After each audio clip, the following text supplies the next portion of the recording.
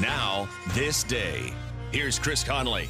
The last line of his most famous speech was ad-libbed on this day, January 15th.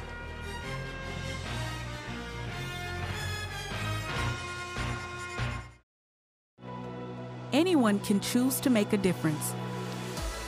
You can help people succeed, rebuild after disasters, protect the environment, or feed the hungry. Not only will you make a difference for others, but for yourself. You can earn money for college, learn career skills, and make friendships that last a lifetime. Make a difference. Choose your future. Choose AmeriCorps. On this day, we're heard on WHBL, Sheboygan, Wisconsin, and on WHTC, Holland, Michigan.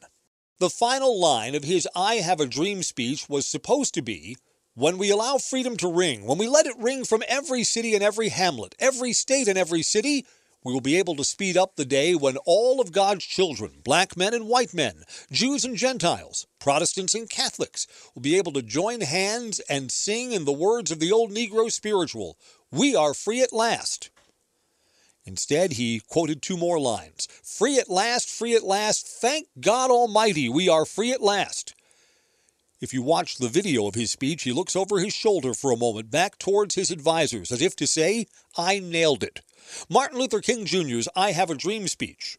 He would have been 95 years old on this Martin Luther King Day, January 15th. And on this day, consider how legacy lives beyond you. I'm Chris Conley.